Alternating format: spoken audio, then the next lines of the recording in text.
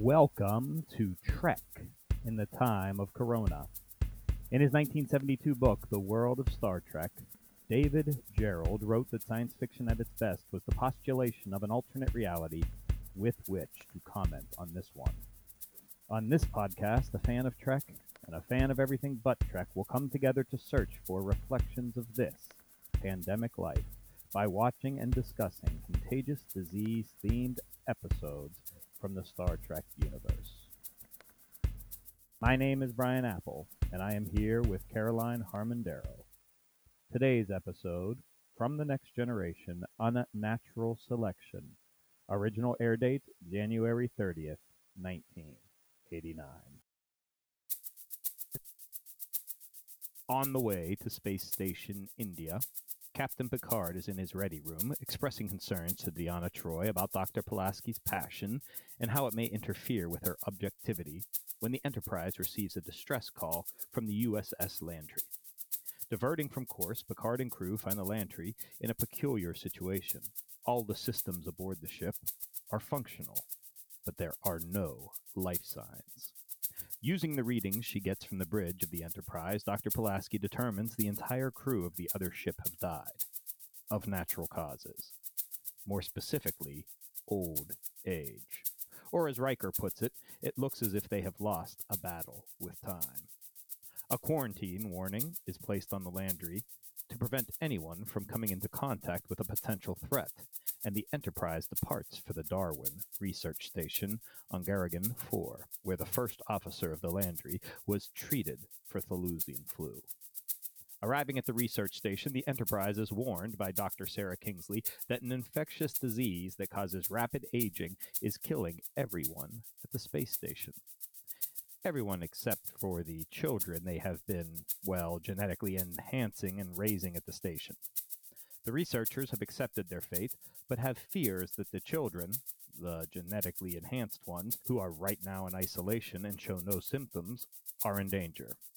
Dr. Pulaski passionately agrees that action must be taken and the children should be brought aboard the Enterprise for protection, testing, and treatment.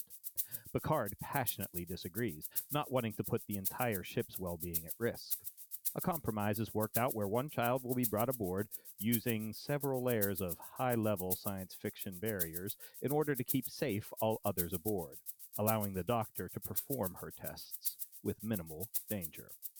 The compromise works at first, though all involved are astonished that the child may be 12, but the genetic experiments have advanced his growth to that of not only a full man, but a telepathic one. Unfortunately, Pulaski's tests can only go so far, and she soon decides that the layers of protection must be removed in order to truly determine whether or not it would be safe for the children to be transported to the Enterprise. Picard, surprising Pulaski, agrees to allow her to take the child, Data, and herself onto a shuttlecraft and away from the ship to run additional tests. Not surprising, this risk ends up being a miscalculation. The genetically enhanced children are asymptomatic carriers of the disease, and Pulaski is now infected. Now it is the captain's turn for an impulsive risk. First, he wants to take Pulaski back aboard. Infectious disease be damned. She rejects this proposal, pointing out that looking before leaping is exactly how she got into this mess. Then, after discovering exactly how the virus was created, through the aggressive, extremely proactive immune systems of the children at the research center, Picard and the senior officers develop a plan inspired by Chief O'Brien to use the transporter and the records of the previous patterns of her body to rid Pulaski of the virus and turn her, now geriatric, body back to her previous age. Leaving the research center, all cured, happy, and genetically engineered children forever isolated from the galaxy, the Enterprise returns to the Lantry and, by way of one photon torpedo, destroy the quarantined ship.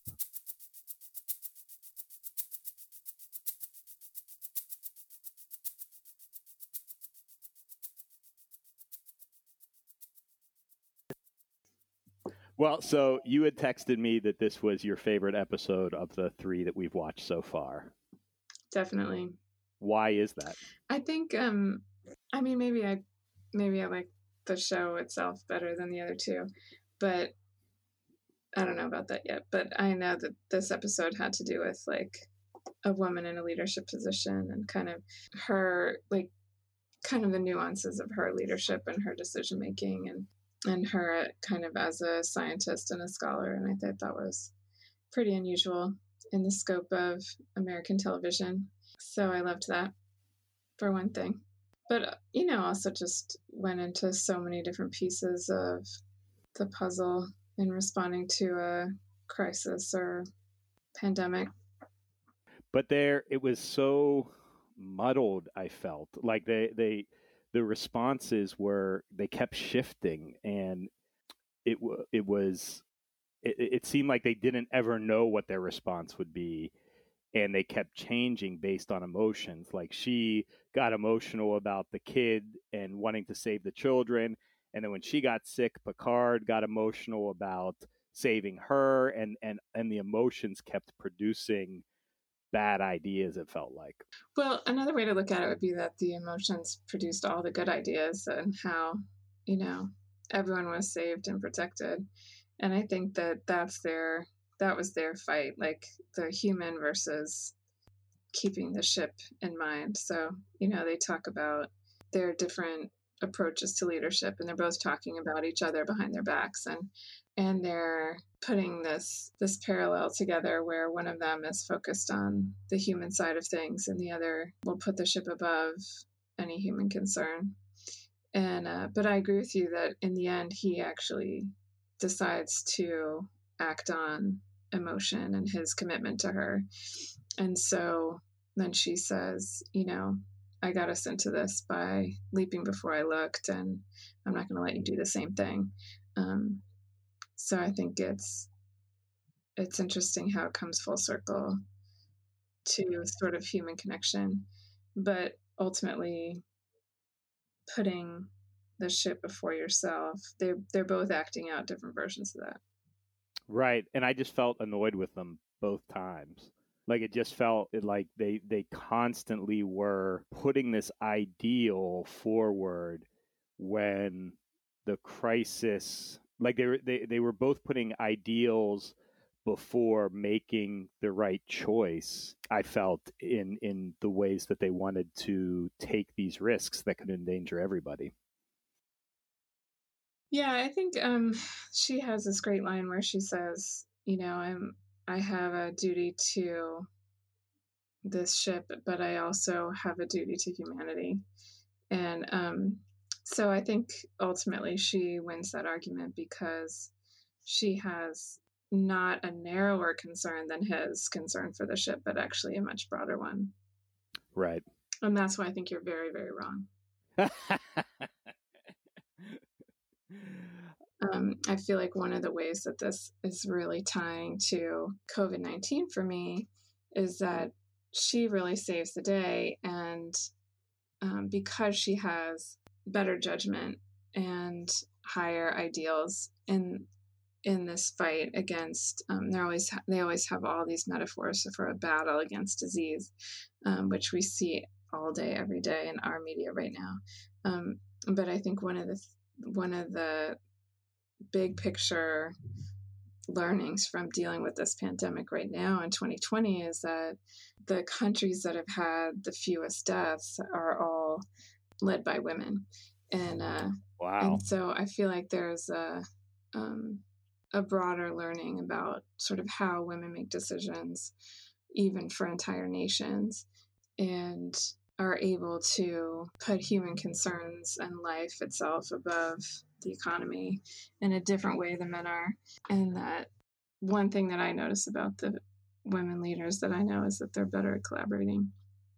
So they're better at connecting people across different silos. So I could see that being really important in a crisis.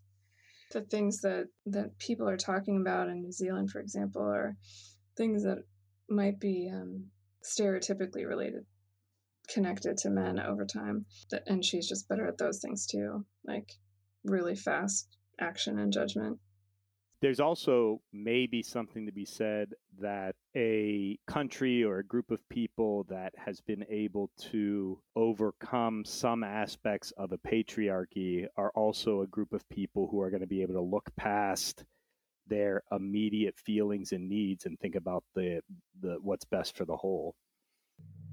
Yeah. So these might even that's be a great point.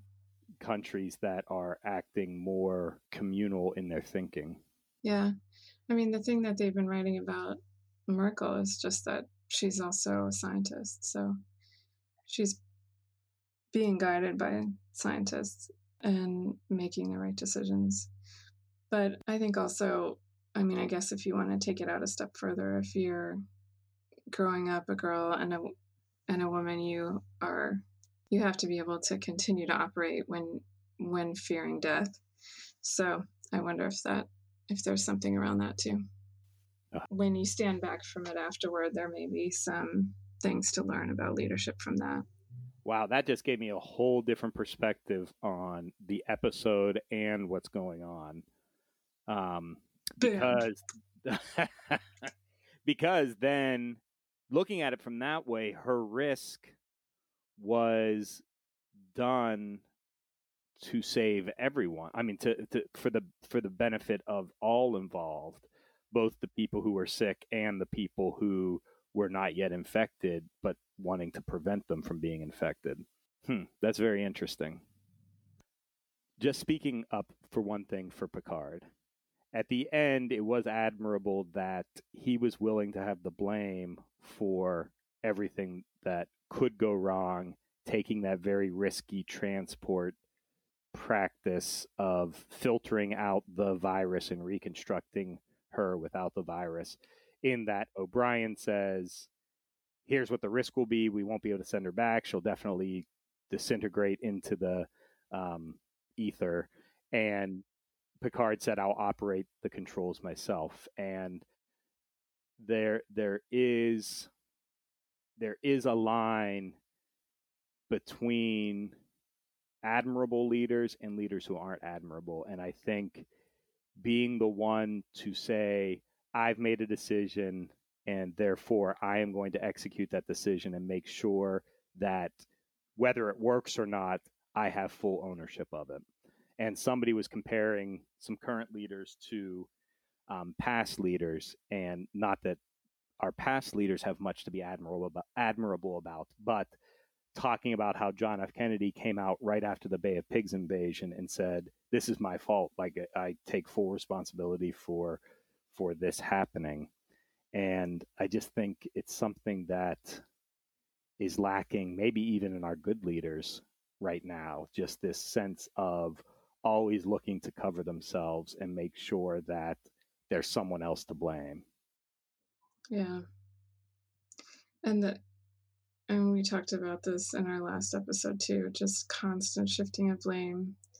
And at least hourly messages about how it's everyone else's fault, but the president's, and telling a press conference that he won't take responsibility.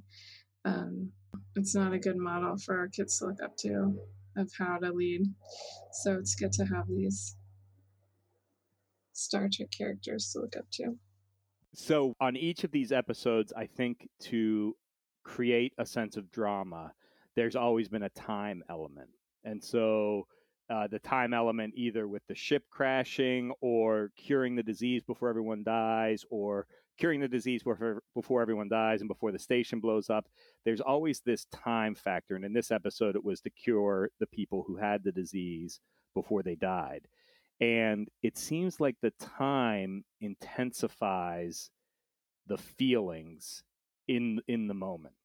Yeah, I think that's right. And I think time is a huge piece of what this episode's trying to do and trying to analyze. Why, without this same drama driven time factor for us, certainly there are people who are sick and dying, but we have a very firm understanding of when a quote unquote cure will come, and that's not what we're rushing to do for any one individual. Our time drama is being created by this artificial sense of we have to get the economy up and running, which is something that is completely created by, I mean, we choose what our economy looks like and how it operates. And it's so different from the way the time is used on a show like this, where the time is legitimate. We are developing a cure and we have to save this person, or the ship's going to crash. We have to get a cure so we can make sure that we all don't die. But time in real life is completely different, and it shouldn't matter in the grand scheme of things, but our choices are making it matter. Yeah, the sense of urgency that, you know, when the president said they wanted the nation open by Easter, and other statements about wanting to reopen the country for business, and then that sense of urgency by these sort of armed protests. But also, I think there's another parallel which has to do with the aging process and speeding up the aging process. And I think an article just came out about half of the deaths in Europe had to do with nursing homes. I just think that's such a unbelievably shocking piece. And like, we had all this back and forth in our household about whether to move my mother-in-law in with us a couple of years ago, and it's just been this huge adjustment for all of us and super difficult. And now it seems like possibly, you know, saved her life. And I saw an article the other day that said, I'm 90, but I'm not expendable. And so the line, what's Picard's like right-hand man's name? Riker. So Riker says, it looks like they fought a battle with time and lost. Right. Yeah. And, I wrote that one down too. And I think that they, you know, there's kind of an eerie parallel with sort of how this particular disease is affecting the very old and COVID-19 right now. And it's just horrifying. And this speeding people toward death, I think. Yeah. And very isolated deaths too, in terms of families not even being able to visit those who are sick. And it's kind of, I mean, I caught a picture of that when the people who in the episode were confined to the base and were just pretty much had to be, I mean, the Dr. Pulaski says, this will be my last transmission, and signs off, like a real sense of finality. Mm-hmm. Well, but then the real finality was when they actually explode the ship with the elderly dead. And I think that sort of is this, that's when I thought of that article, like, we're expendable to you.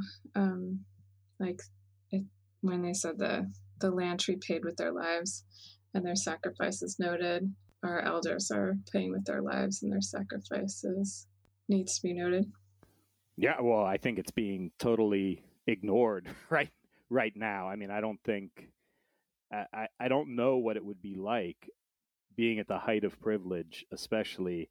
I can't imagine what it would be like for somebody to be debating on TV whether or not my life should be kept safe. And that's just a shocking thing to think that's happening to, in this case, elderly or people who are immunosuppressed or people who are disabled, any number of risk factors.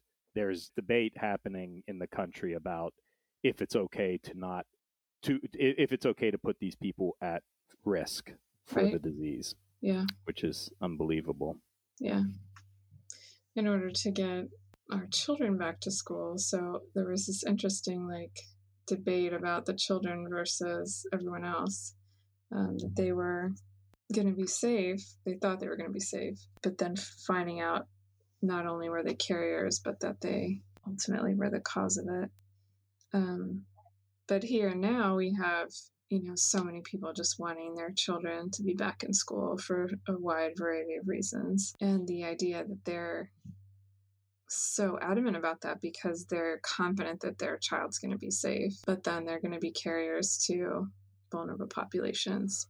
Whoa, yeah. I mean, it was very interesting just to be watching this show where the children were asymptomatic carriers, Right. essentially. I mean, Yeah, people who didn't have the exactly. disease passing it on. But it was also, these were children who had been created through this Darwin genetic research project. Right.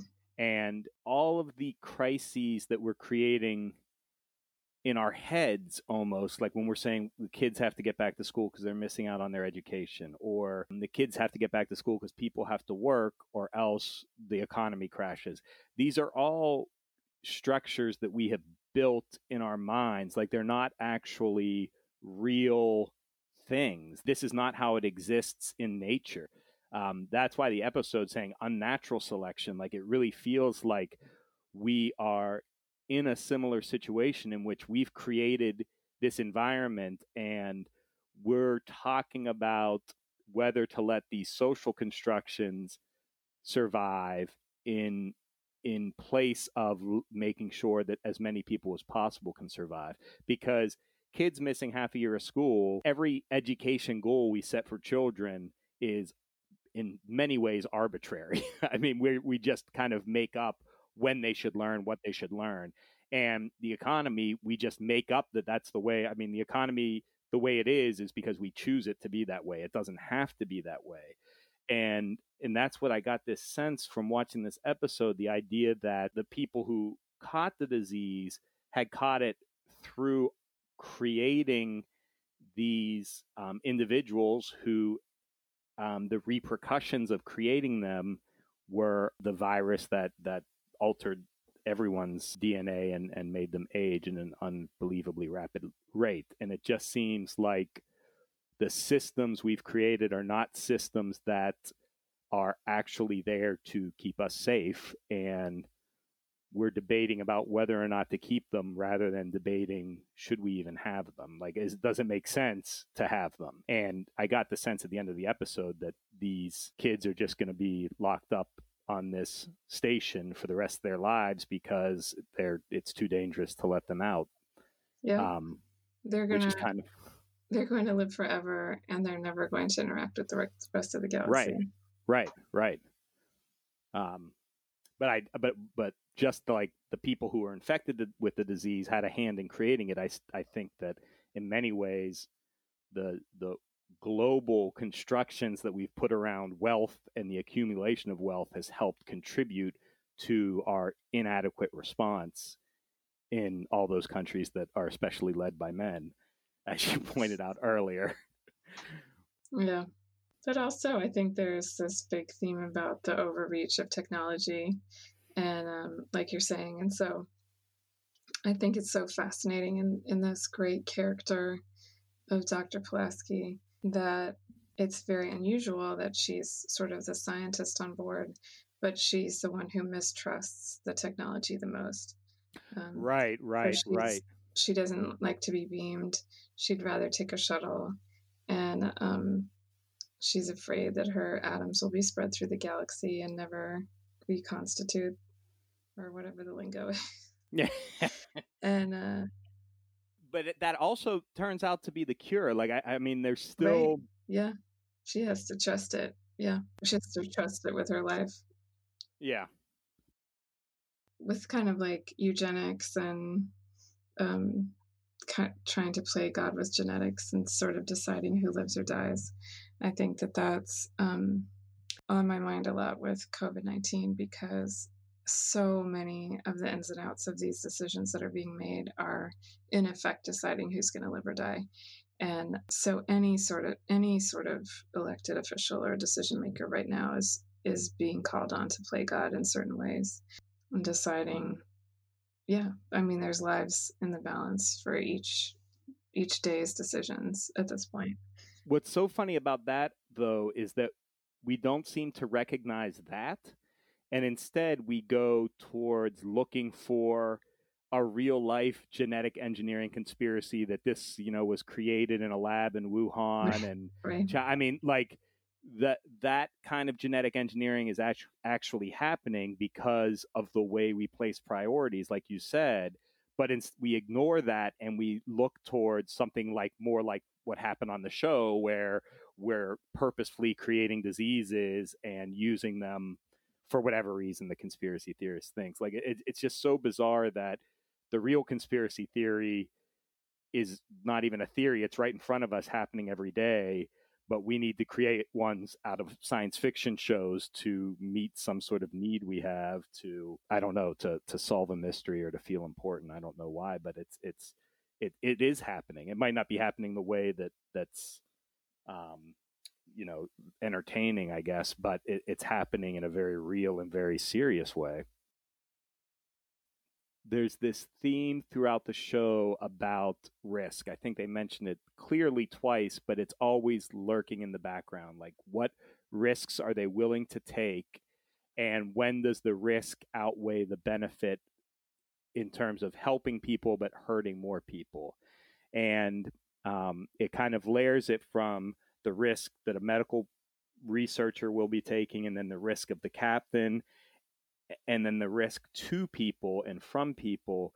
And then on top of that, the very fact that every human is taking a risk anytime they interact with almost anything in the world. There's an element of risk that we are taking.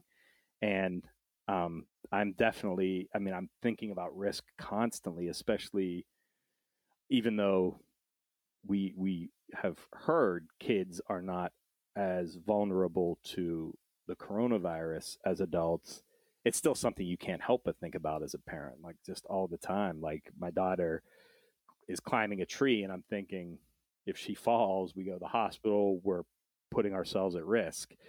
Every time a package is delivered, I'm thinking about not only the risk to our family, but now I've had a package delivered to this house, putting the person who's carrying the package at risk. Yeah. I know people talking about how it's so much safer to get things delivered, but I'm like, what about the person who's delivering it? They went to the grocery store. Exactly. And where the risk of being human, how intertwined are we that any risk that we take is also a risk that we are giving to someone else? So both Pulaski and Picard, the risks they were talking about and the risks that they ended up taking were not just going to affect them or impact their lives. It was going to impact everybody on the ship and everybody who was sick and everybody who was going to be interacting with them. Absolutely. And I think that was another example of how great she was. You know, she was willing to put herself on the line to save these children that were unknown to her and other people and other transports or stations or whatever, as well as her own crew. And then also to own up to mistakes that she made. So saying that she wasn't willing to put the others at risk to save her because she had acted too rashly earlier. That's a good point about all of our risks being intertwined, because there's kind of no, like, just take the most basic thing of food. There's no way to get it from here to there without somebody being at risk. So you have to decide if it's going to be a member of your family or some other person that you don't know. Yeah. Or which member of your family takes the risk, and just all, there's so many layers to it. It's much more complicated than, the more you think about it, the more complicated it gets, I think. What do we need from our leader when our lives and our children's lives are on the line? I'm looking for a leader who's willing to risk her own life, who puts others first, who takes considered action quickly by listening to experts, and who readily admits their mistakes, takes responsibility for them. Governing in a pandemic, in a way, is controlling who lives or dies, like a god, and controlling our evolution, like the eugenics that we saw in this episode. In that setting, we need someone who can be trusted to take each life's value equally, even the elderly, and to take each loss heavily. We saw this in Dr. Pulaski, and we have seen it in a number of female presidents whose countries have had the fewest deaths from COVID-19. Why? I think women are less likely to think they have all the answers and to reach out quickly for collaboration and for expert advice. We're accustomed to self-sacrifice and trial and are good at showing compassion. And I hope that we can find that in our country.